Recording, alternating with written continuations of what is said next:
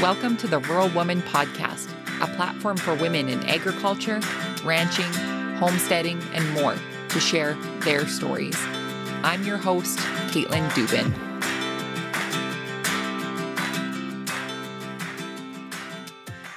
This week's episode of the Rural Woman Podcast is brought to you by our newest patron, Rachel P. Join Rachel and the rest of the patron gang in supporting the stories of women in agriculture to be shared through the Rural Woman Podcast on Patreon. With your financial support of the Rural Woman Podcast, you ensure that the stories that have either inspired you, motivated you to try something new on your farm, ranch, or homestead, or heck, even just made you a little misty, continue to be shared through your earbuds each and every week. Head on over to wildrosefarmer.com and learn more about how you can become a patron through Patreon. Hey everyone, thank you so much for tuning in to this week's episode of the Rural Woman Podcast. On this week's episode, you'll hear the much anticipated part 2 of my interview with Annessa Good. Annessa is an agriculture transition specialist at Farm Credit Canada, where she helps people start the transition conversation, giving them the resources and tools to work towards goals that keep their operations viable and sustainable. So make sure if you didn't hear part 1 of our interview, you head back to episode 67 and tune in. You're not going to want to miss a minute of all of the tips, wisdom, and advice that Annessa has to share with us. As I mentioned in the previous episode, the questions that are being asked in today's episode, as well as the previous episode, came from the ladies over in the Rural Women Podcast community group. So if you guys are a fan of the show and want to be in community with some other awesome people, you can head on over to Facebook and join the group simply by searching the Rural Women Podcast community, or you can check out today's show notes for a direct link to the group. Before we get to today's episode, we will go over our review of the week. This week's review comes from Awoken Permaculturist via Apple Podcasts in Australia. The 5-star rating and review is titled Inspirational. What a fantastic podcast, and inspirational to be able to listen to other women who farm, work in agriculture, or live in rural areas. I love hearing about other people's journeys and new ideas. Episode 39 with Nicole Masters on regenerative ag is a must. Thank you from Australia. Well, thank you so much for your kind rating and review over on Apple Podcasts. And I have to say, I really like Australian accents, maybe more than my Canadian one. And it was very hard for me not to read it in an Australian accent, but nobody wants to hear that.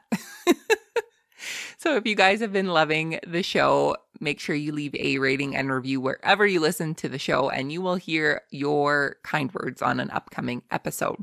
And without further ado, my friends, let's get to part 2 of Annessa Good's interview.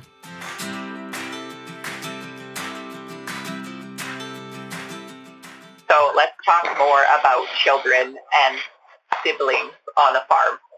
So this question says, how does a family navigate a situation where what is fair in terms of distribution of assets, monies, responsibility, etc., is not equal amongst the siblings?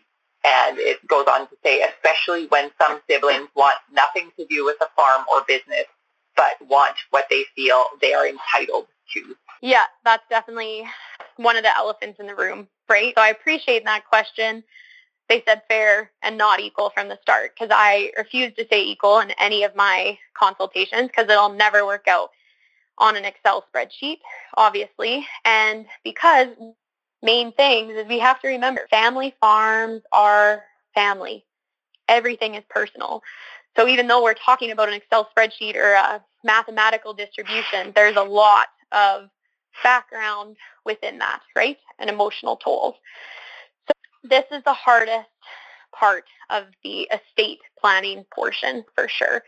So really what it comes down to is I have a tendency to lean towards a lot of proper business structure planning, because we can talk about this stuff. It's hard to talk about. I struggle with it with my own parents, and we're both, in this field. It ain't easy.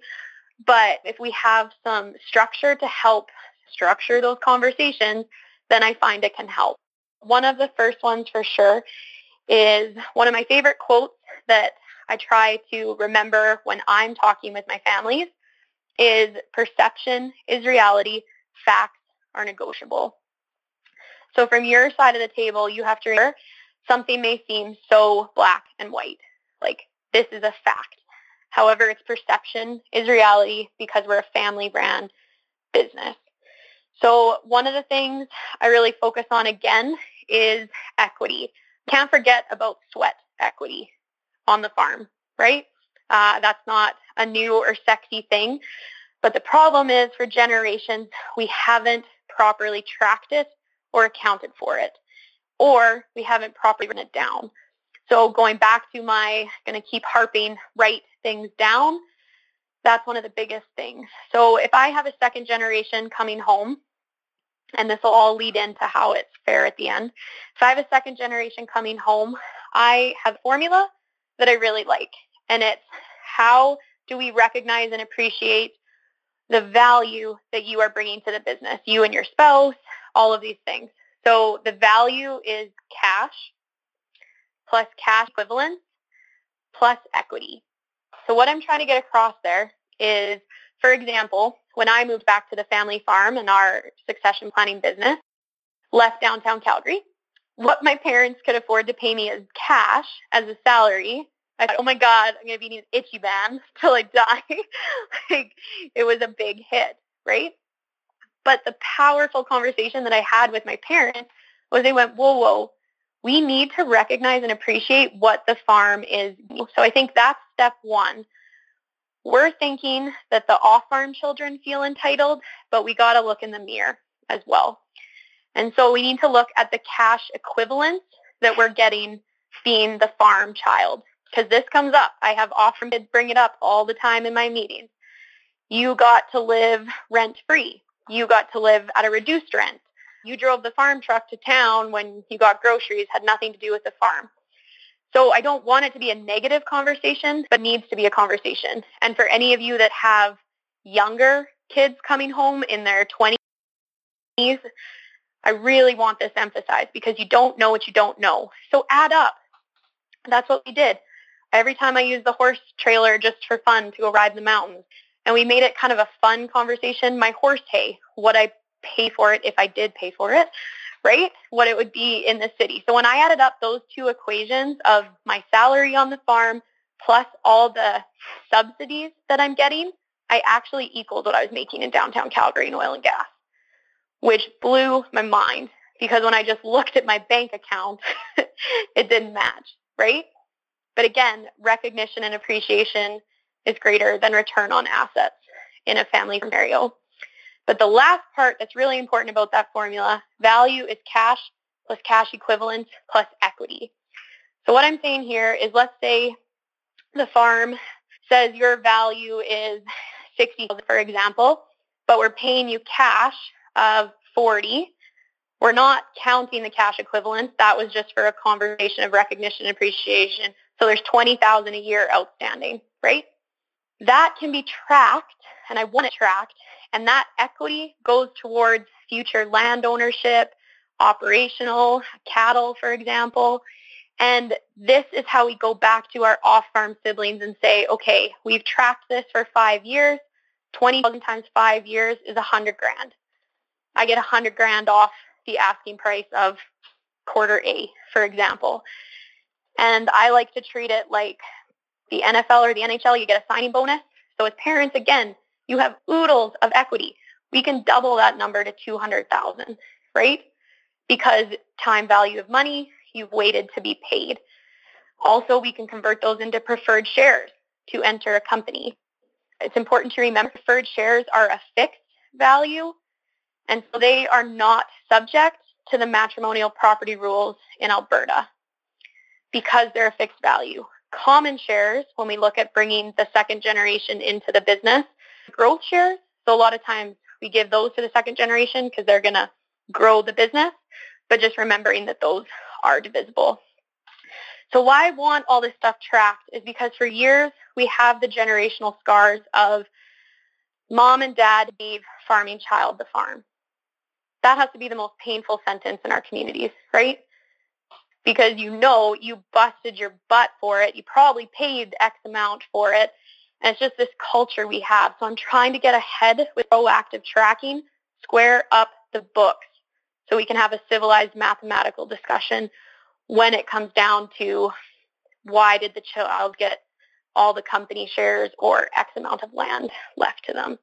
And then again, we have to recognize, right? Like most of the families I sit with, the off-farm children are getting land because the parents feel the inheritance discretion is too large, right? And so again, slowing it down, like Caitlin, what are we measuring?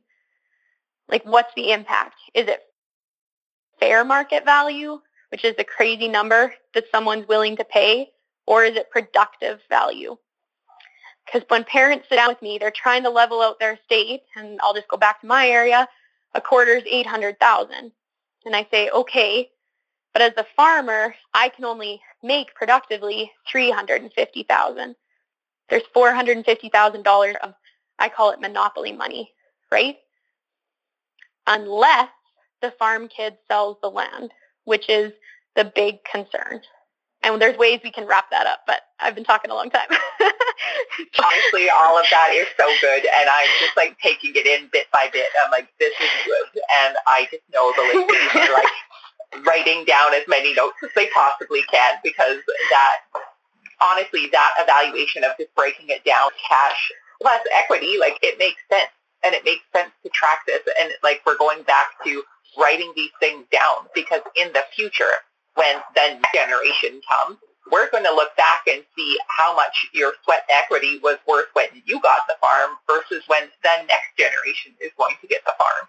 So I think having these notes and this information provides so much value for your operation. Yeah, and so I don't know if you want to talk a little bit about land going to off-farm kids right now, or if you want to go to the next step, but that's a big one. Yeah, let's go and move into that, because that also is a big trigger for some people, and especially the on-farm kid, knowing that their brother or sister is getting this piece of land that they've been farming for however long, and then all of a sudden, when the will is read, their brother or sister gets this land instead. Yep, 100%. So one of the things I have come up with over my time, and it's a little intense, but it gets the point across, I think. So it's unspoken expectations are the silent killers of family farms. Hard stop. That's what I believe to my core. I want you to say that one more time.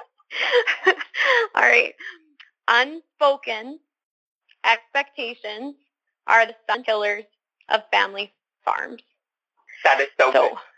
What do you expect? What do you expect of your child? What do you expect of your spouse? What do you expect of your off-farm children, right? So when we keep moving to when we open that will and we find out, to me, that is when we are just causing these generational scars. We need to be doing the scary, proactive thing and talking about this in advance, right? And I'm a firm believer that in my 20s or 30s or whatever, I don't need to know if quarter A is going to my off-farm sister. I believe that it doesn't need to be, and I differ from some guys on that, just want to make that clear. As the child, I don't need to know that information because things change, right? I usually start off my presentations by putting Lion King up on the screen and saying, everything the light touches, someday this will be yours. That is what the parents tell the farm child all the time, right? That mentality. And then, oh yeah, by the way, we're splitting this farm up. So to try and get ahead of that, I don't need to know that my off-farm sister is getting quarter A, but we do need to be having a conversation that, you know, as of right now, we're probably going to be leaving land to your off-farm sister. And then I have the chance to decide, am I going to have a financially viable business to move home, take over the farm, and raise a family?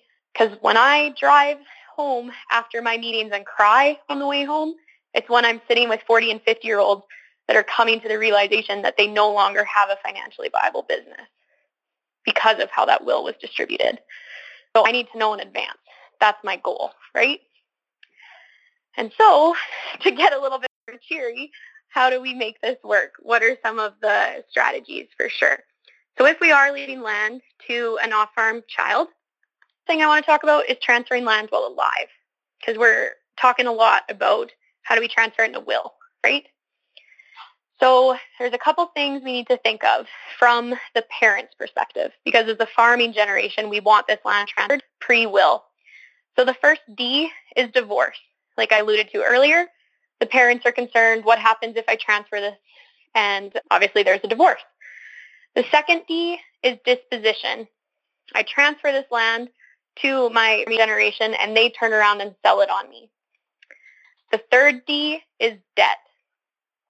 I transfer this land to my child at less than fair market value. They can still turn around and put a lot of risk on it at a creditor, risk losing it. The fourth D is death.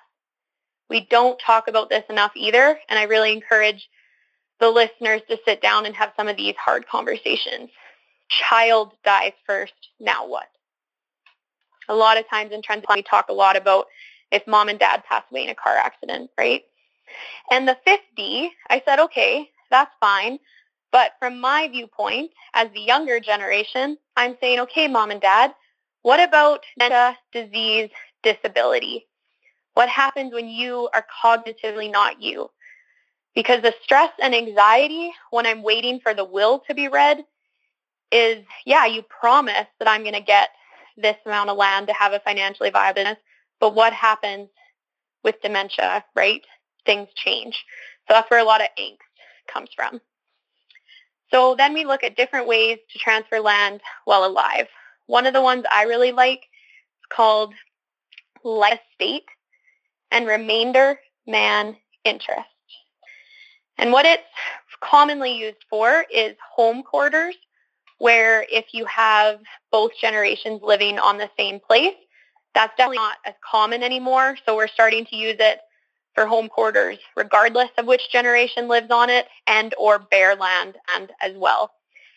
Because there's always the concern, and there's nothing, I want to make clear, nothing out in the news or anything to put this as a concern today, but there's always the question mark, what if the family farm rollover provision is capped? And what that means is being able to transfer land to the next generation without having a huge tax on it. In the United States, for reference, I believe they have a cap of $11.5 million per person. So, I mean, that's still a lot when you think of a marriage, but the government can always come in and cap. So how do we transfer some of this land while alive? So a life estate remainder man interest, the concern is, and I encourage you, if you are set up this way, to speak to your lawyer. The concern is with joint tenancy when it's parent, child. Joint tenancy still works great, spouse to spouse, but you can talk to your lawyer about the PECOR, P-E-C-O-R-E, PECOR versus PECOR case, and I won't go into too much detail, but there's just been some cases and challenges with that of land or property being left parent, child. So life estate and remainder man interest gets around that. It is effectively, it always blows my mind. Trying to get both generations exactly what they want at the same time. So it's pretty sweet. From the seniors generation, they're the life estate holder. So mom and dad, grandma and grandpa, for example. They are guaranteed the right to use enjoyment of property and occupancy for life plus income for life. So rent, anything like that. So if they do live on property, whether it be a bare quarter or the home quarter, they get to stay in that house for as long as they want. They're guaranteed income for life. And my grandpa, he's a grumpy old German, loved him. He said, I don't feel like I'm trespassing on my land. It's important, right? That mental piece is huge. The remainder man interest is the second generation, the younger individuals, and they are guaranteed ownership today. So am I going to be more excited to go out and paint some corrals or fix up a tin roof and put investments if I know I own it today? Absolutely. And it really locks down some of those 5 Ds, which I talked about, creating the parents feeling a lot more at ease. And obviously I won't go into too much of the technical detail right now, but I just encourage you guys to talk to your accountants and talkers and transition advisors, like what's out there that we can play with. to try to alleviate some of these concerns. Yeah, sorry, I keep talking. No, it's good. Honestly, it's so encouraging to know that there's just so many different ways to do this. It's not like black and white, like you said. There's so many other options and different things out there now than, let's say, there was in our parents' generation, because, probably that was when the will was read, and then that's when you figured out what was viable for you after that, and whether it's going to work or not. And now we have the opportunity to figure this all out while everybody's living and healthy, and make it more of a smooth transition and a smooth transaction. Yeah, and it's not going to be fun. Like, I'm not going to sugarcoat it. There's a reason a lot of people leave it to where they don't have to deal with it anymore, right? In a will. I want to be careful saying this, but I call it the chicken will. I leave everything to my wife, or I leave everything to my husband, right? And I really think we need to slow things down and say, is that really what I want to do to my significant other? Also, who's the power of attorney? I have that conversation a lot with my customers. Is it just an off-farm child? Do they understand what it takes and costs to run a business? Is it just the farm child? Because that might be seen as one side. Yeah, just slowing things down. Just keep saying that.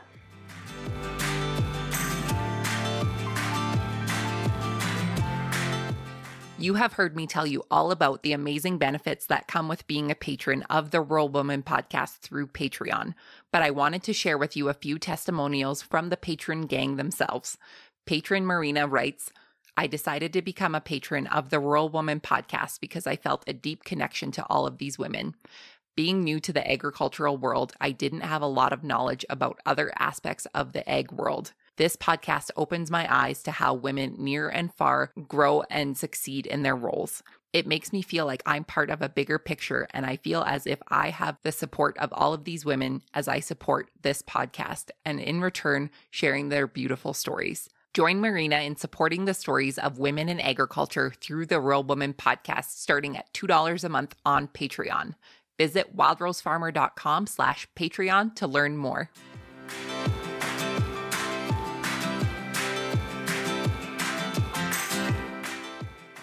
So let's talk about one more big elephant in the room, and that's about will. Yes, probably the biggest elephant. Right? Who needs one? Why do we need one? And tell us the benefits and why we need a will.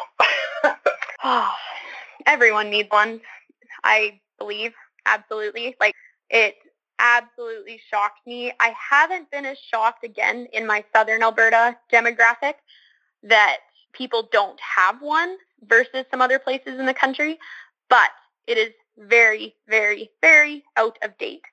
The amount of wills we talk about that say divide by 3, divide by 4, and the farming child in their 40s traumatizes me. So we really need to say, if I passed away tomorrow, am I going to be happy with what legacy I left my children, right? And then the thing that shocks me next is, okay, we're getting mom and dad, grandma and grandpa figured out, but the amount of 20, 30, 40-year-olds that I sit down with that have equity and have these things and don't have a will. So I am a big promoter of recognizing that wills are meant to be updated. I know it's costly, but it's that classic return on investment. Write the will as if it was read tomorrow. And in transition planning, your will is going to look differently 5 to 10 years from now, because the farming child, for example, has put in 5 to 10 more years of work. And what is that on the scale of earning, right? So I'm totally okay if the will is more divide by 3 or divide by 4 if the son's only been home a year, or the daughter. I am not okay when that's year 40, right? So recognizing they're meant to be updated. And then in our wills, I think people forget, again, it's such an opportunity to be creative, and you can rule from the grave, which people forget about, which has major pros and cons. Absolutely. But what I'm trying to say there is, if we are leaving land to an off-farm child in a will, we can create a condition that they agree to a lease agreement. Leases aren't new and sexy, but they haven't been clear So they've been abused over time. So in leases, it breaks my heart when I see a will that says Susie will lease back to her farming sibling. How long, at what rate? Everyone talks about greed. I call it grief. I think a lot more bad decisions and words that should never have been spoken comes from a place of grief over greed. And so we really need to, again, set them up for success. You can use a crop insurance index, for an example, as a way to set the rate. We can set a longer time period, for example, 10 years, to give the farming child a chance to build up, to purchase it off his sibling. Another one that's quite powerful, which again, I'm giving very high-level examples. You really need to work with your technical advisors on all of these, please, is a control mortgage. So this one's kind of sneaky, but it's got merit. So what it is saying, as parents, I know in my will, if I passed away in a car accident tomorrow, I'm leaving the majority of the land to my farming child. However, I can't sleep at night because if they ever choose to sell their children, so my grandchildren, will be millionaires, for example, and my off-farm children, they're trying to make a living getting by, right? That is why the land gets divided up usually. So what a control mortgage does is you place a mortgage on specific quarters and put that mortgage into a discretionary family trust. In that trust, all of your children are beneficiaries. So it's majorly things down.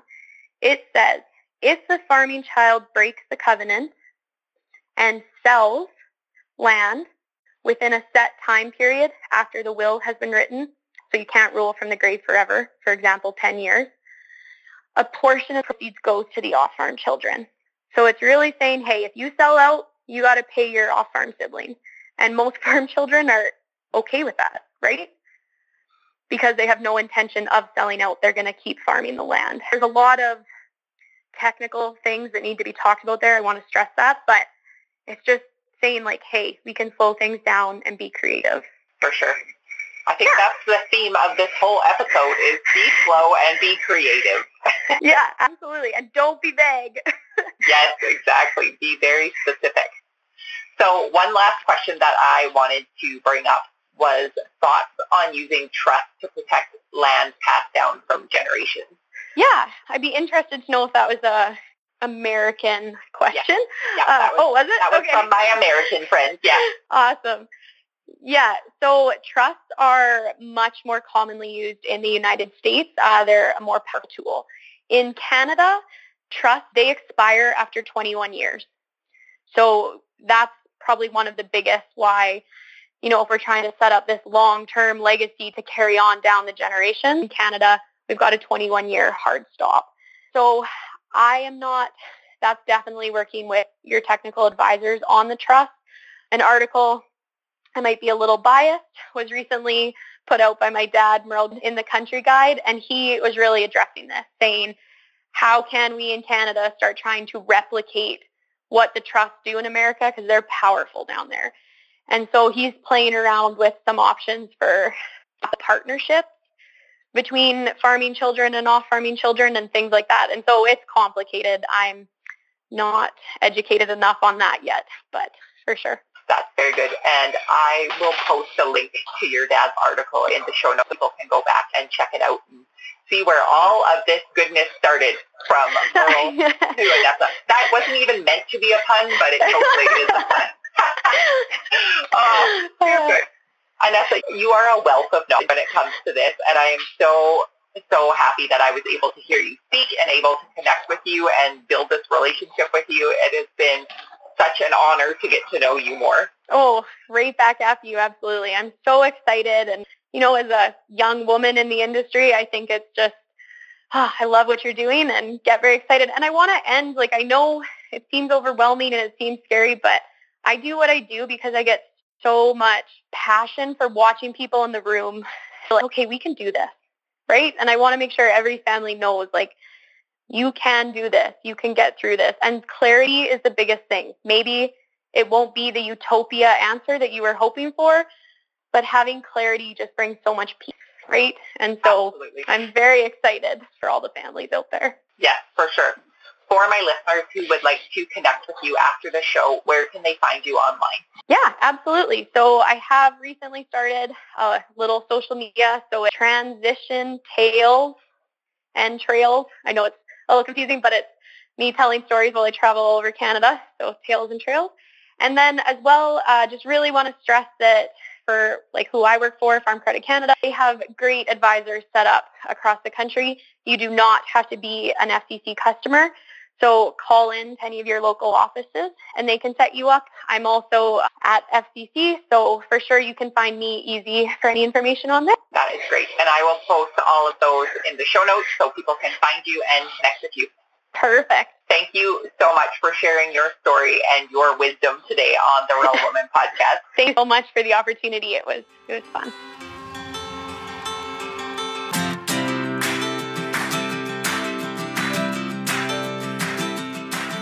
Thanks for listening to the Rural Woman podcast.